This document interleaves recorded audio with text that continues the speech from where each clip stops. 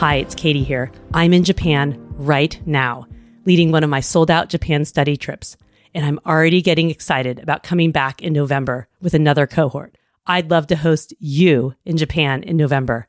It's an incredible opportunity to spend time with Toyota leader Isao Yoshino and learn from him and many other Japanese leaders about how to create cultures of excellence, plus experience the amazing culture and food, and get an immersive week learning with other amazing leaders from around the world.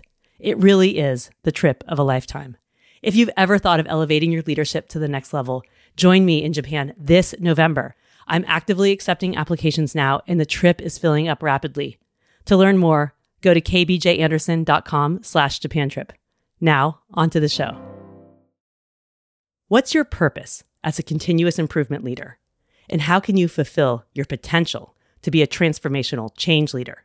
Find out on this episode of Chain of Learning with my guest, Karen Martin. Welcome to Chain of Learning, where the links of leadership and learning unite. This is your connection for actionable strategies and practices to empower you to build a people-centered learning culture, get results, and expand your impact so that you and your team can leave a lasting legacy. I'm your host and fellow learning enthusiast, Katie Anderson. Do you have a vision for creating a people-centered learning culture in your organization and find yourself hitting walls when trying to influence the senior team to both share and act on this vision?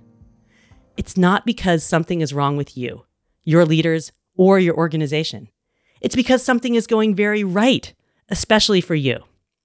You are stepping into a new role of a transformational change catalyst that is built on the expertise you have developed and honed as a technical expert or accomplished independent contributor.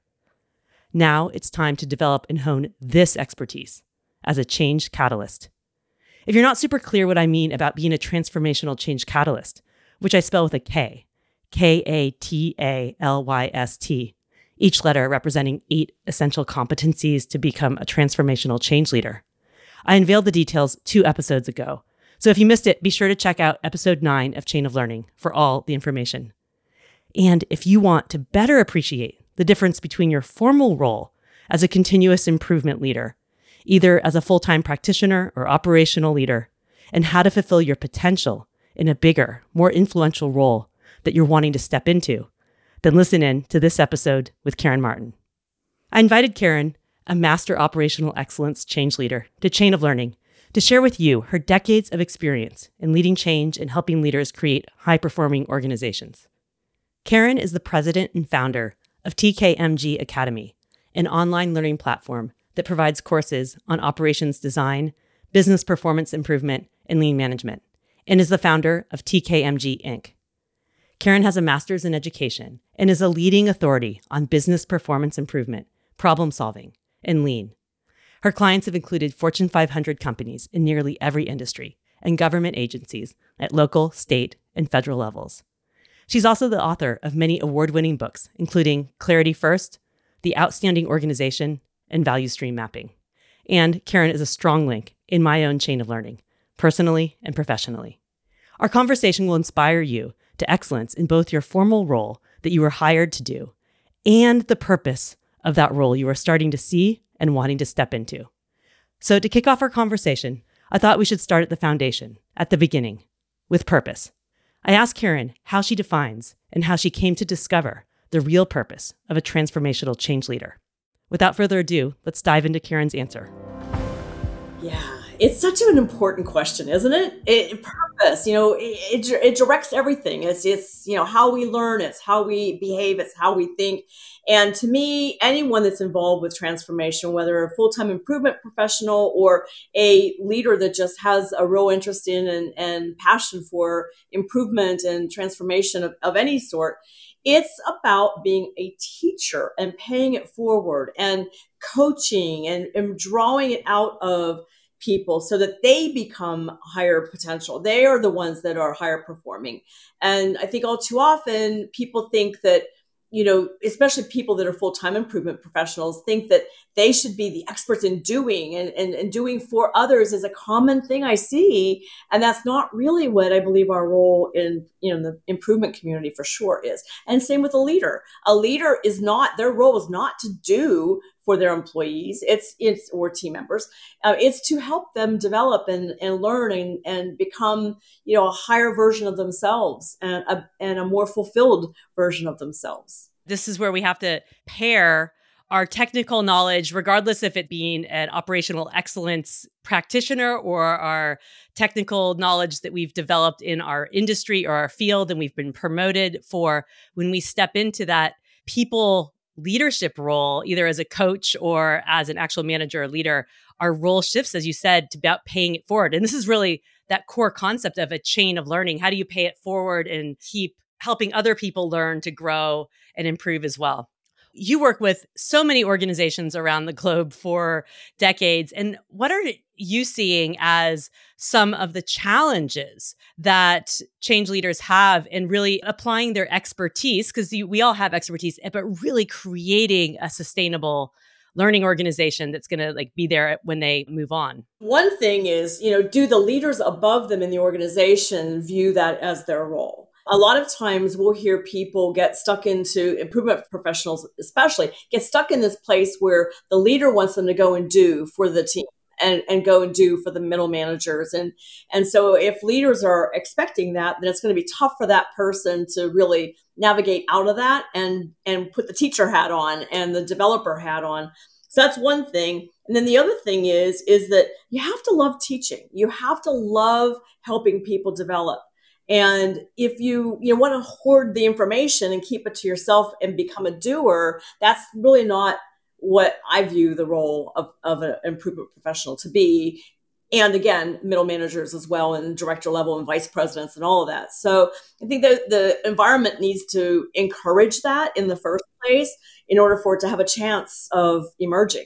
Yeah, I hear two things in what you just said in particular that stand out and resonate with sort of what I have experienced personally and observed in organizations is one, leaders or executives sort of wanting to hire a group of expert problem solvers as their continuous improvement, lean team, and just doing the doing and executing. And so that's even defining or the challenge in even contracting for what your role is. And then two, many people in those roles also not personally seeing that to really step into their influence and their true potential to be transformational change leaders, it's not just them being the expert and doing the doing. They also personally have to go through that transformation themselves. So it's like on two levels. What's the expectation from the executive team? And then how are they defining and shaping their true impact and role as well? Right. And there's actually a third prong too. I mean, someone in that role has to be pretty darn knowledgeable about the plethora of practices and principles and tools and methods and analyses, that you can do in order to do that work. And so it's important for someone to, first of all, always learn, never stop learning, and always understand that no matter where you get your knowledge from, there's always more to be had and more to be gained. And so that appetite for learning and developing, and also seek mentors, seek people that will help you develop and help apply content that you're reading about or watching or whatever it might be in the real world so that you get stronger. So I think, I always say with confidence comes competence, and you have to be knowledgeable to be confident and then to, behave in a very competent manner. So appetite for learning is really critical. Absolutely. And it's both the appetite for learning and really grasping the technical side and the appetite for learning and practicing those social competencies that we've talked about and that I also go through in the last episode in my Catalyst Change Leader model, which we have to have both. We have to be great at executing on the work, and we also have to be great at creating those influence and the human dimension skills and the coaching and the teaching and all of that as well to truly be effective. Yeah, and this gets into, we talked a little bit about facilitator development and how does one, wearing an improvement facilitator hat become the best darn facilitator that ever existed. And it's having the knowledge to pass on. That's important.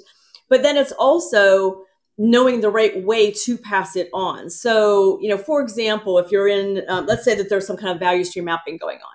And let's say that I see very clearly a future state design idea that would very likely help a lot with performance. The last thing I'm going to do is say, how ever considered blah, blah, blah? That's not what my job is initially. Initially, my job is to try to see if they can see it. Do they see it? Ask questions to get them seeing what you see. And then, if you've really done a good job of asking and they're still not getting it, then you have to assess, do they maybe not even know about what that is? And then put on truly a teacher's hat and say, let me show you something that may work here, and introduce it to them that way. Absolutely. I mean, you touched on sort of two of the skills, a skillful facilitator and being this transformational coaching leader. One, for it being a skillful facilitator, how are you guiding people through a process of learning and getting to the outcomes? And then being a transformational coach is not, it's important to learn how to ask better questions and exactly what you said. How do we start with understanding where their current understanding is? Do they know or not know? And if they don't know, then how do we move into that teaching role? And I've seen, and you've talked about this before too, that a lot of times people start learning how to ask questions and then they see coaching as only asking questions, but there's actually a lot of other dimensions around that. How do we walk alongside people? How do we give feedback? How do we teach? I think it was in the Outstanding Organization, I defined coaching as reflective coaching and directive coaching. And to me, reflective coaching is you're asking questions to get the person to reflect on what they likely already know. But then if you discover that they really don't know how to do something, then you move into directive coaching and at least, teach them something that a practice or a tool or something that they can try and see if that's the ticket for getting to the next step in whatever problem they're solving. Totally. And if you stay in that reflective coaching mode and people are really stuck and don't know how, then you stop being really helpful. That's like super frustrating for the other person, right? It's rude. Yeah, it's rude, right? And the converse is true too, that we often make the assumption people need us to teach them when actually if we held some space for ask some questions, they may actually have that capability inside them. They just needed some good probing questions to get there. So we can't make assumptions on where people's skill or ability or in that moment is at. It's being flexible and meeting them where they're at. Well, let's come back to the concept of facilitation later, because I think there's some really great things we can explore about how people in these continuous improvement facilitator roles can even get better at that. But I want to go back to another question. As you've had over your years of experience, if you were to look back, I'm asking you to look back on your career and what you have learned, what advice would you give to your younger self to, I guess, more effectively get to your discoveries faster? Yes, good question. So I do think that there are many. One is, I don't think I ever truly appreciated, and I certainly didn't appreciate it early enough, the importance of understanding how business actually works. I was fortunate that I got to move around a lot in an operation. So I got to be on a sales team. I got to be in the marketing area. I actually got to be in the legal team. And, I asked for those roles. And so getting to really understand business and how it works is important, including and especially the financial aspects. How does money actually flow? Does it flow? Where's the money coming in for the organization? And even a nonprofit, you've got to know where the money's coming in, and you have to have enough money to pay for expenses and hopefully more than that so you can reinvest in the organization. So understanding business was something that I just didn't, I started out as a scientist, and so business wasn't even something I was gravitating toward. And now I'm obsessed with business. And so it's interesting how that transition, once I started learning about business, I was like, oh, this is really fun. I like this. So I think that's one thing. Yeah. Before you move on, I think that's so true. I came from academia. I was an academic researcher, and I think it's interesting. I run my own business now, but I realized I had a similar realization that to be effective once I'd moved into consulting roles, that I had to understand more of like the business aspects. How has being able to speak the language of business or be what I call a knowledgeable business expert help you in an internal or external consulting role and speaking that language that executives understand, like they need business results. So how has that been helpful for you? And why is that some advice you'd give for your younger self? Instant credibility. When you're able to speak someone's language and use terminology in the correct way that they're using and be able to demonstrate that you understand the pressures, for example, and those types of things, it's just instant credibility. And when you get instant credibility, then someone's going to give you a little more, latitude to do more. So then you can grow more as a professional, and it becomes this, really lovely feeding machine. And so it's critical. And I think you just start by going in and talking to executives, asking for meetings, asking them questions about the business, asking them what the financial pressures are, asking them how revenue is actually brought into the organization. Most people don't even know where all the variety of revenue streams coming into an organization. And so seek, seek, seek. Yes. And you've shared with me, like, you're one of the executives you worked with gave you a book and said, read this. And you're like, whoa, it opened your eyes. And fill the gaps in the knowledge and the skills that you have across these different dimensions so that you can step into that full potential and grow, not just in the small area of expertise you have initially, but broader. Well, yeah. And if I can add, it's not just me. I was really excited to learn all this. And, I felt like it really opened my eyes to how improvement really does help business. But I was in a Starbucks and there were these two young women sitting at a table and they were all like very excited and I couldn't really hear them. I was over, ordering my coffee, but then the barista, the place where you stand to get your coffee was right near where they were sitting. And so I was kind of like eavesdropping a little bit and listening in. And the one woman was relaying this situation where she was, I don't know if the CFO invited her in or how it happened, but somehow she got into a conversation with the CFO, Chief Financial Officer at her company. And she was explaining to the other woman, I learned so much about how the money comes in and and I didn't even know what revenue meant. And I didn't know what sales was versus revenue and pre-tax and post-tax. And she was so excited. And I think the more the more you do get excited about the world that we're in. It's a complex world, but it's fun. It is. And, as you're talking, it sparked another thought in my mind, too.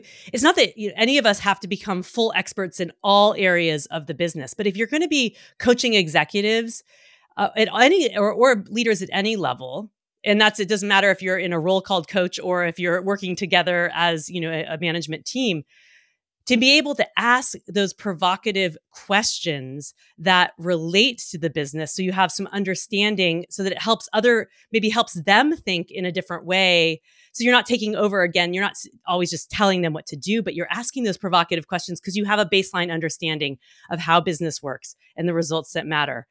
Is a super important skill especially as you get more senior in working with more executive levels as a coach or an external consultant as well. Yeah, and you need to seek out facilitation opportunities in various parts of the company because when you're facilitating, you're learning a lot about processes and the environment and things like that. And I'll never forget the first time I facilitated a product development team, and I was scared to death because I had done product development on the health insurance side of things, but this was a manufacturing product. And I was very nervous. And one of the things I learned, or I thought I learned, and I was like, I'm not sure about this, let's see, was that there's a propensity in some organizations when there's technical capability to engineer something, there's a propensity in some organizations to build it and then fling it into the marketing area and hope that in the sales area and hope that they can sell it. And I thought, that can't be that this must be just this organization. And I saw it over and over and over to where it's now a pattern that I see where there are a lot of products being developed that they really haven't tested to see if the market has any appetite for it. And it's like, wow, that's a lot of money and a lot of time, to get a product out there that ultimately very often flops. And so, but that's, knowing that and knowing that that's a propensity, then as a facilitator, you can start kind of poking a little bit and asking better questions that get people focused in a little more on, well, should we really be doing this? That type of thing. Also, because of the unique role and nature of the role of working across the organization, I think we start to see the systems connections outside of maybe functional silos that maybe leaders sometimes unintentionally get trapped in. Like, I'm a finance person, so I'm looking here, or I'm looking at this segment of operations, but you start to see everything. So how can you help the leaders make those connections and pose those questions too, so that they're the kind of more eyes wide open on the impact of the whole system. Yeah, that's where value stream thinking and value stream mapping and value stream, everything is really helpful in helping leaders make those connections. Because, the one thing about value streams is we find that there's hardly ever one leader in an organization that can describe with any level of accuracy how they actually deliver value to a customer. The actual, steps that the work flows through from some sort of request to delivering on that request. And when you've got not one leader who can explain that even, really high level, that's a problem. Imagine the decisions that are being made with that lack, that they don't understand that. So, the more you can do value stream work, also the more knowledgeable you can become about all the different pieces that go together to make a company soar or not. Absolutely. And for our listeners who maybe don't know what value stream mapping is, how would you, I guess, have a quick summary of the difference of value stream mapping versus, say, looking at a process map that maybe people are more familiar with? Value streams are a holistic work system at a high level where work is being passed through many, many different parts of an organization. And there's, enterprise-wide value streams, and then there are smaller value streams. And there are also customer-facing value streams and internal-facing value streams, like the hiring process, for example, hiring value stream. So it's this looking at the flow of work through all these handoffs. They tend to be longer in duration, and they tend to have more hands in the pot than a process is. And you need process level views when you're going to document standard work, for example, but you need value stream views in order to prioritize what needs to happen across the entire work stream, the whole system, to get work to flow more easily. Absolutely. So also the interconnection of information flow and material flow, and all through creating value for a customer on like one particular product or service. So it's just a different way of actually seeing that system level interconnection. So again, we're talking about, so you need to have that technical side of how do you do these things, but then the social competencies of how to communicate that information and get people to see and get bought into the different elements of how that might work. When we were reflecting for you earlier, Karen, you shared sort of two key areas that were sort of that you'd recommend to yourself. That first was really understand like the business, speak the language of the business, understand the financials and those drivers for executives.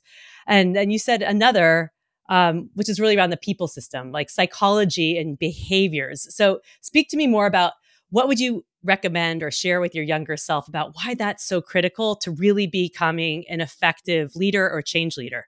I think we fight human nature a lot, and it doesn't serve anyone well. We fight how people are wired. We fight, how people have a soul and a heart. And we often criticize people and blame people when they have, for example, resistance to an idea. Resistance is a great opportunity to find out what's really going on psychologically, what's going on. I'm not, saying we have to have PhD in psychology or anything like that. It's just, being present and sensing what's going on and then asking questions about that to find out why someone's resisting. And most of the time when you probe, you'll find out they're right. There is something wrong with what's going on that maybe no one else is articulating. And maybe if someone's a complainer, they're not very effective in dealing with what they see, but it doesn't mean they aren't right at what they see.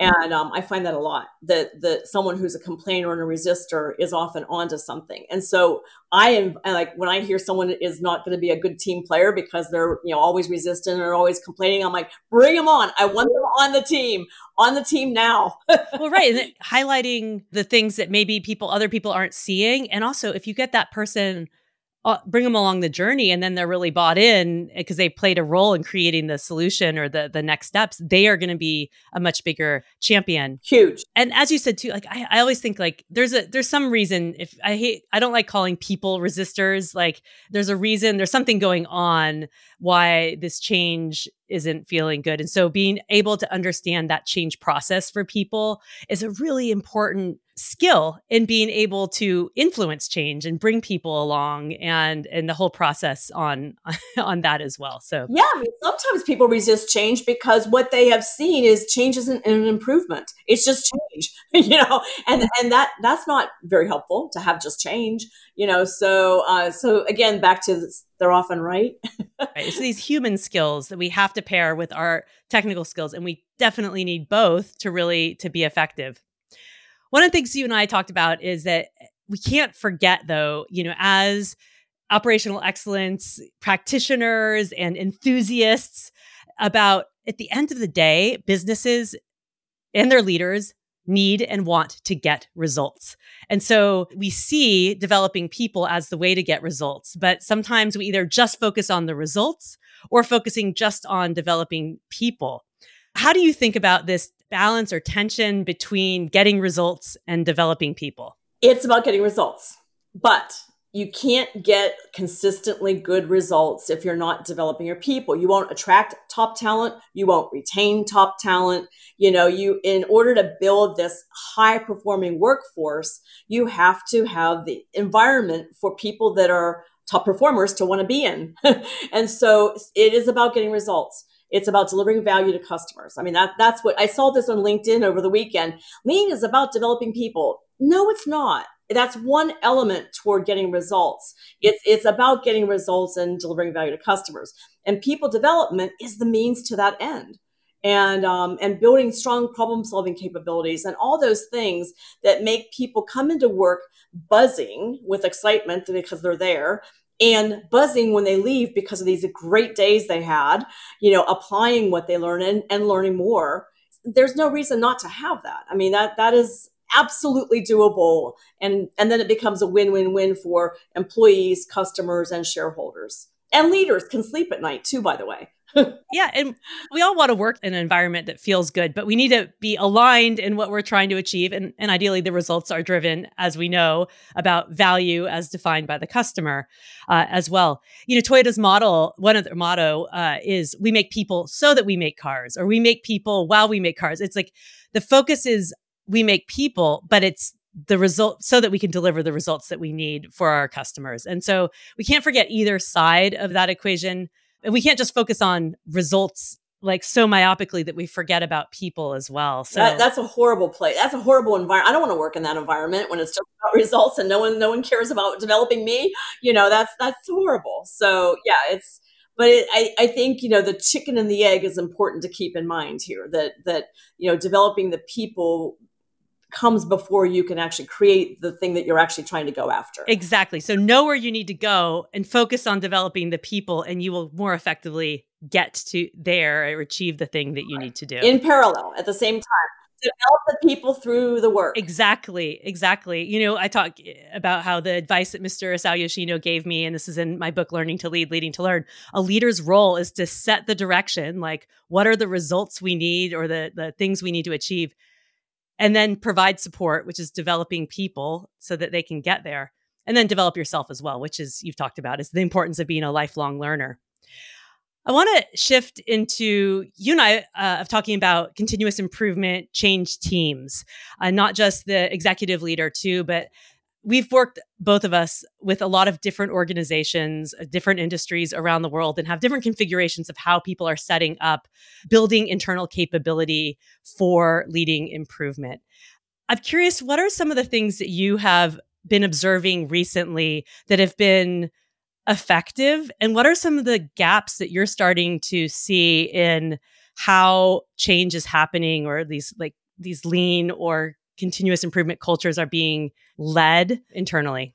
Well, so let's talk about some of the things that I find aren't effective first. I don't think it's effective to, put people into a certificate program with a project and have them come out and expect them to be able to perform at high levels. And I think there's been, decades of that being some sort of model for developing people. You put them in, some sort of a program, whether it's a belt program or another program. And by the way, we used to offer a lean certificate program that we delivered on site. And I quickly stopped it when I saw that, 24 people in a classroom, 6 months later weren't applying any of it because the organization wasn't ready for it. They didn't have the infrastructure and the environmental leaders weren't engaged, and all kinds of reasons why those people didn't, really get to apply what they were learning. And so, knowledge is the first step for sure, but applications when you start really building your skill set. And then the other thing that was happening or is happening still is people go through a program and they get like this much of what you need to know to be effective. And that doesn't negate that's a good start, but a lot of people stop and a lot of organizations think that's it.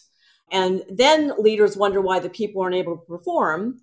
And then they start kind of sort of blaming the team. And then, we're seeing actually a fair amount, and you and I've talked about this, there's shockingly high numbers of improvement professionals being laid off right now. And, when people are laid off, it's generally because leaders aren't seeing the value. And it's not that the people don't have value. It's that there's a variety of reasons why they're not able to provide the value that would otherwise keep them employed. I've observed the same thing. And I think there's a false sense of how much skill has been developed through a introductory sort of belt type of program. And it's not teaching all the other influence skills you need to really keep, both the technical skills and those social competencies to grow and really be leading change. Yeah. And, I think we're still dealing with the long path. When lean, became popularized in the United States, it was through the prism of tools. I mean, everyone gravitated to that. And I mean, when you look at the indexes of some of the early lean books, there weren't even words like leadership, culture, those words weren't even in the index. We're getting better, the problem solving movement with the A3 books that came out and then Kata, and with the understanding that leadership, development is a big part of it and culture is a big part of it. And we're getting there. But we're still, I think, dealing with the beginning days where it was about technical capabilities and not that social. What's Jeffrey Liker call it? The social. Is it the socio-technical system or? Yeah, that's it. Phew. Yeah, I love that term. It's so apt. It's the perfect term to describe what it is that we're building. Right. And it speaks to what we've been talking about here today. You need the technical side and the social side together, which are going to help you achieve results by developing people. Something else you and I have talked about, and I think I know this goes back to sort of how some of the challenges and how lean and continuous improvement was being introduced, 15, 20 years ago. And certainly it was my experience of doing a lot of Kaizen or rapid process improvement workshops. So 1 week workshops where a consultant would come in and either train the internal team or lead this, bring in a multidisciplinary team together to work on a problem, and then they have output. And that was certainly how I was trained and developed. And we saw some gaps in that because then there was no follow-up. there was no coaching and follow-up.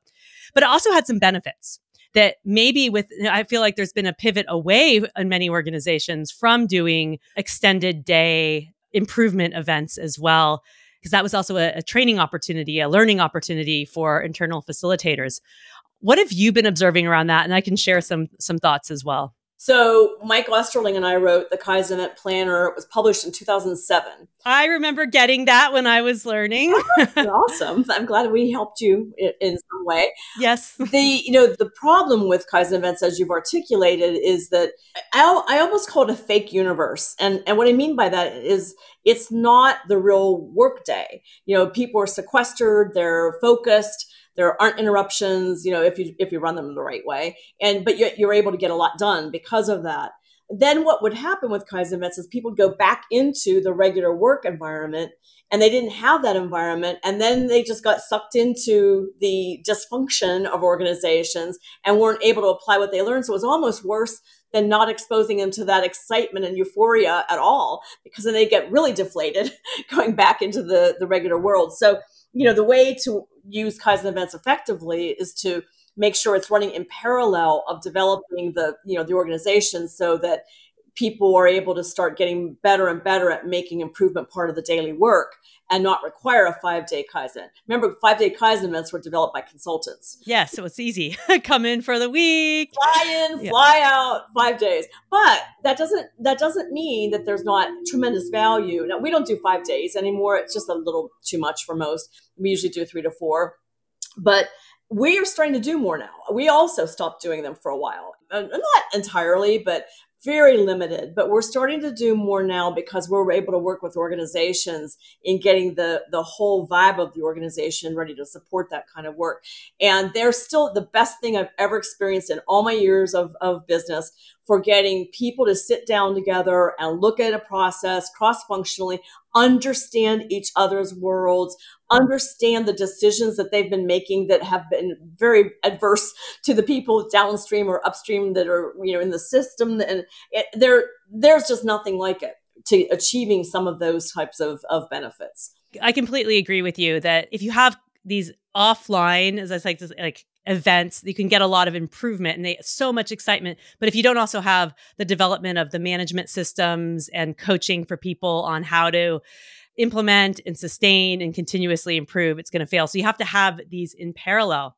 But I also see pivoting away, and a lot of my clients and other organizations that I work with have been telling me they've almost completely moved away from doing any kind of focused improvement work. So that offline, it's like just a few hours, maybe here or there.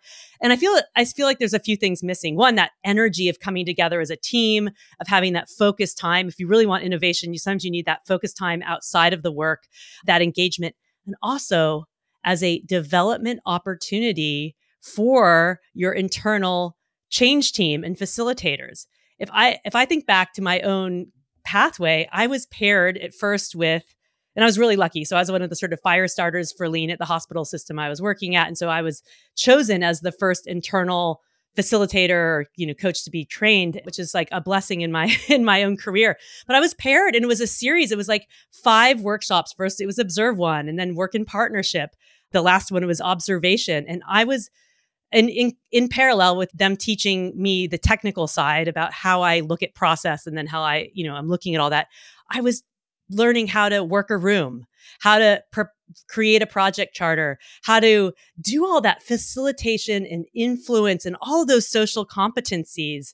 And a lot of the organizations I work with now, some of their executive leaders are saying they don't have that. And so people are coming in and still just trying to do their best work, which is great. And I totally understand that, but we're missing like a development opportunity for those social capabilities that are really going to create transformational change leaders and move just from that technical side to leading change. So I'm curious for those of you listening, what's going on in your organization? What are the challenges and things that you're being enablers for really creating internal capability for people in change leadership roles and for managers and executives too, to lead these change? Well, there's a practical side of it as well that I think is important to acknowledge, is that, when you have people that are getting together periodically to work on a problem or make some sort of improvement, there's that whole mental ramp up period that you have to go through in order to get your head back where the team was whenever you met the first time or the previous time.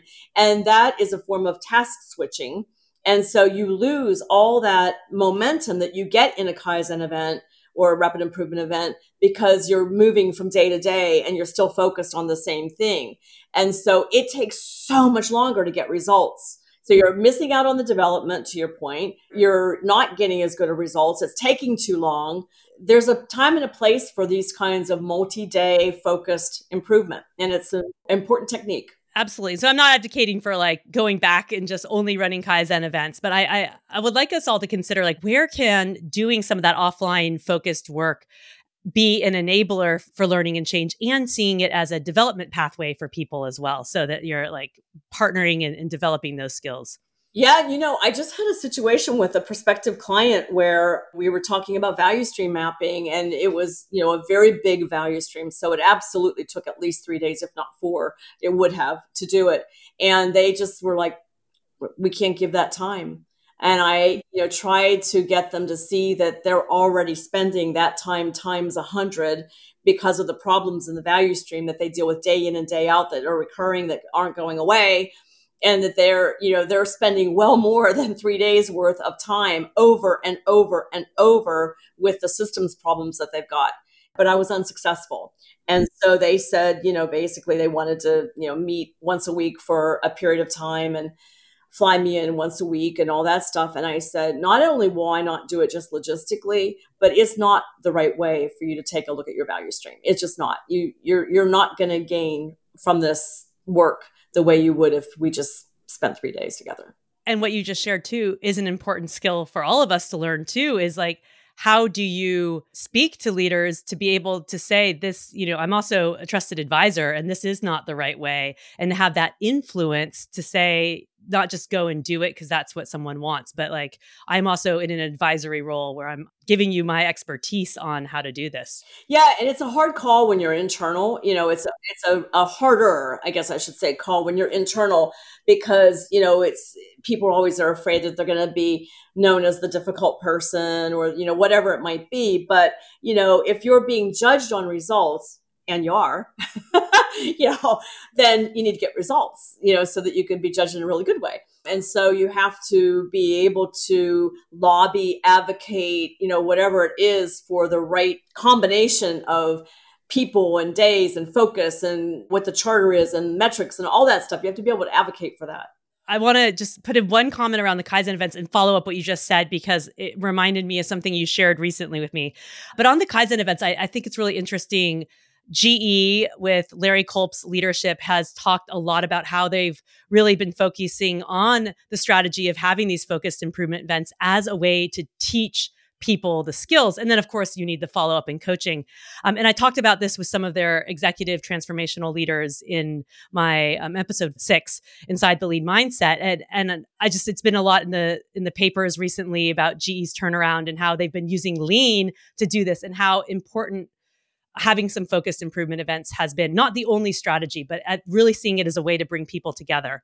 Karen, you shared an example recently, a client that you'd worked with, that where, the leader was like, yeah, man, I just need these results and need them fast. Yeah. But you're like, oh, okay, I got to work on that. So I got to speak the language that the executive needs. But you knew that also the way to get there was to do these other things. So I think it's a really important skill that, like, you see this vision for what's actually needed, but also there's the thing right in front of them that they need. But the bigger thing is actually going to be what's going to achieve the greater success. So, how did you approach that situation, or this one, or in the past? Well, so as an outsider, that particular situation, I was able to quickly help him see that if we just go and do it and just jam results out of a team, that's not going to build any skill sets amongst the team. And that what actually is better is building the skill sets as we're going. It may take a little bit longer, just a little bit, not a lot, a little bit longer to get there because they're learning.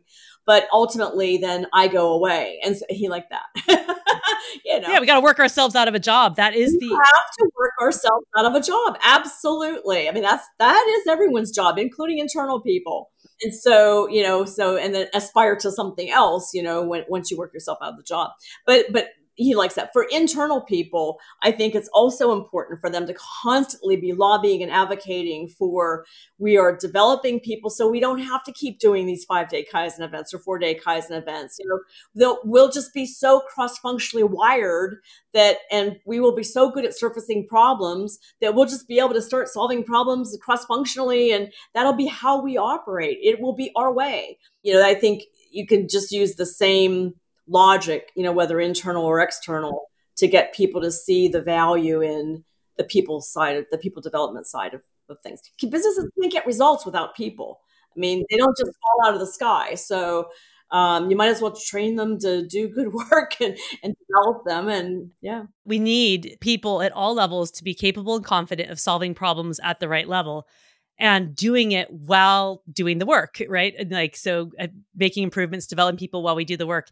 And there will always be times where we have to come off to, whether or not you call it a Kaizen event or it's just a focused brain power on working on a problem or initiative. But the goal is ultimately having that be truly leader led, where you don't have to have this whole cadre of external or internal or external people coming in to do it. They have the capability. Maybe there's a few people sort of leading the charge and the thinking to keep the continuity there.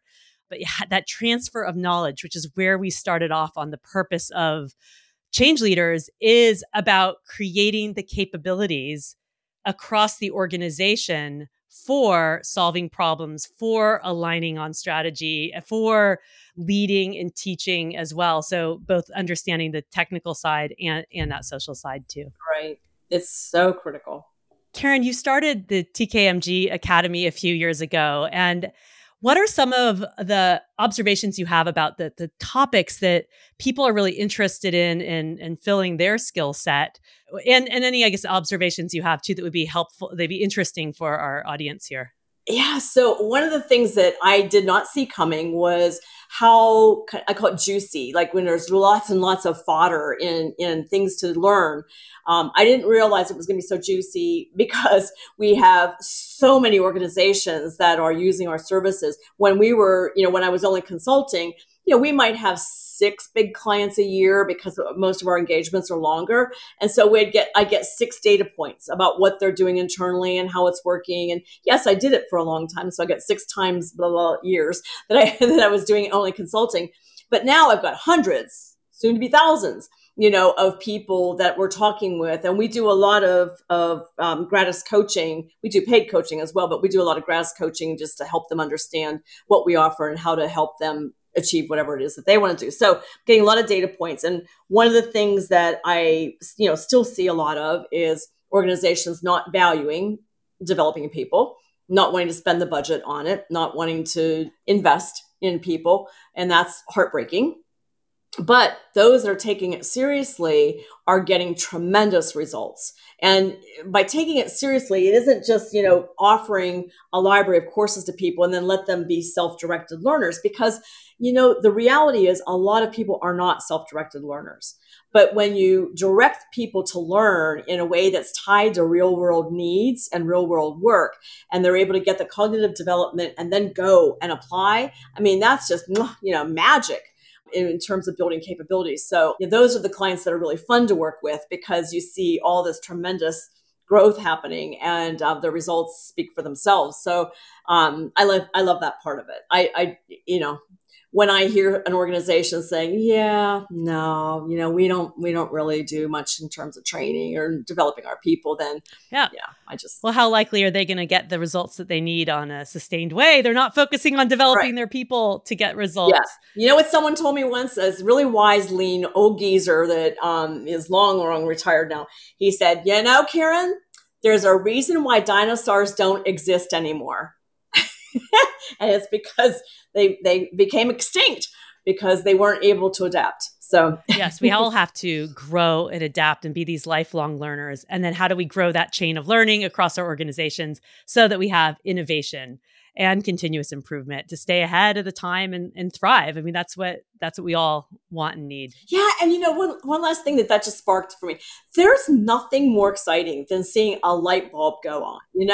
It's just like, when someone gets it and they get excited. I don't know anyone that finds learning of something that they're interested in a downer. Like, I don't want to learn. No, I don't see that, Sometimes people haven't been given the space or the opportunity to learn or contribute. I have to say that is what got me so excited and fired up when I first switched roles into moving into more of a continuous improvement facilitator role. It was first leading those Kaizen events, but then it morphed more like just the direct coaching or helping people see things, like just even the workshops I'm leading for clients right now to help, understand those leadership capabilities, and like eyeballs lighting up. They're like, oh, I understand that. I'm going to be so much more effective. It can be small changes that we make. Yeah. Or the big transformational things too. But it gets me excited. That's where my passion comes from as well. And, healing people's day-to-day existence in a positive way. So that our leader standard, back to your question, our leader standard work course is the number one seller. And I get the most feedback from people, maybe because it's the biggest seller. It's the emotion that you hear from leaders saying, oh my gosh, thank you so much for helping me see what was wrong with my daily life and what I can be doing and should be doing that's more supportive of the team and how that helps us get results. And like that excitement, that buzz, like, it's addictive, that buzz of seeing people get excited. Yes. And that is our purpose. Right. Truly, as leaders and as change leaders, going back to where we started, right? It's about creating that spark and that capability to learn and contribute and move us. Our expertise becomes how to do that and how to pass on that knowledge and that skills. And so it's not just moving from doing the improvement work itself, but creating that passion and the capability for everyone to do that improvement. Yeah, we're spreading joy. Oh, spreading joy while getting results. I mean, what could be better? Yeah. Well, thank you, Karen Martin, for being here today on Chain of Learning. We have so much more we can talk about. I'd love for you to come back in the future.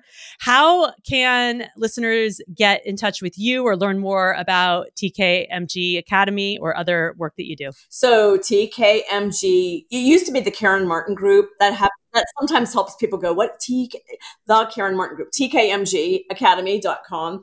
Also, the consulting side is tkmg.com. So that's probably the easiest. And LinkedIn, I'm Karen Martin OpEx. And we also have both companies have a LinkedIn page as well. So that's probably the best. I'm not doing X so much anymore. I left Facebook a while ago. I'm still on there, but I'm not doing much. So, and I've never been a TikTok or Insta person. So, well, we'll put all the links Karen just mentioned in the show notes, and be sure to go to the episode full page because we'll have additional resources there as well. So, thank you, Karen, for joining me here on Chain of Learning. It was just wonderful. Thank you so much. Being an operational excellence change leader is first and foremost about being great at the job you were hired to do, to get results and to drive change.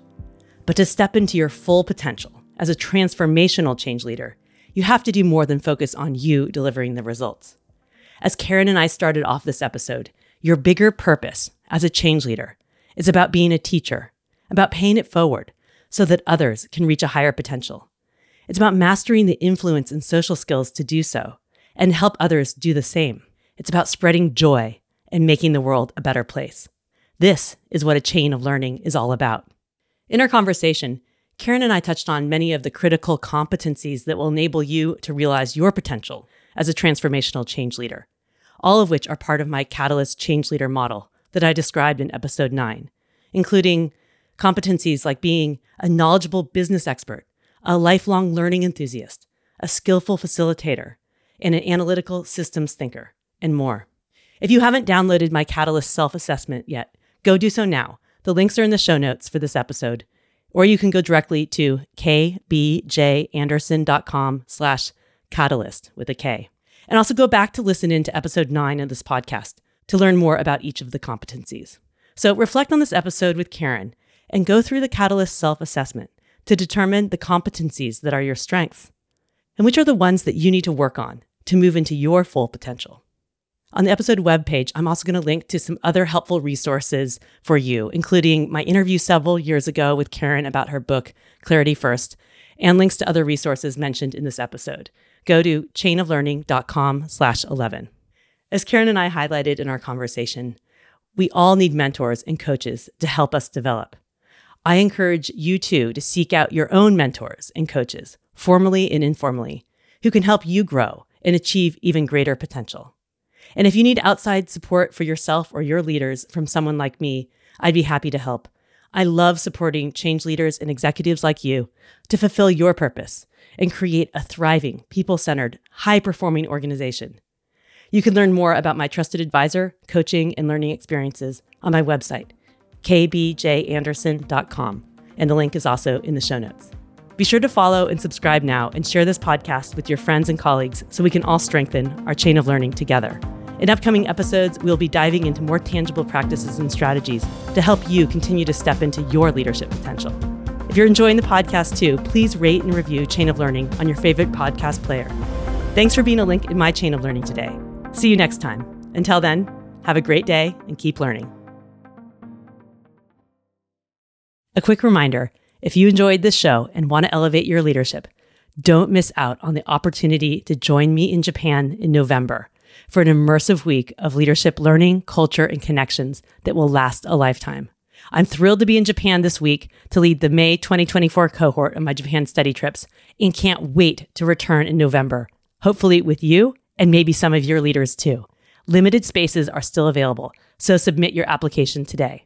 kbjanderson.com/Japan trip.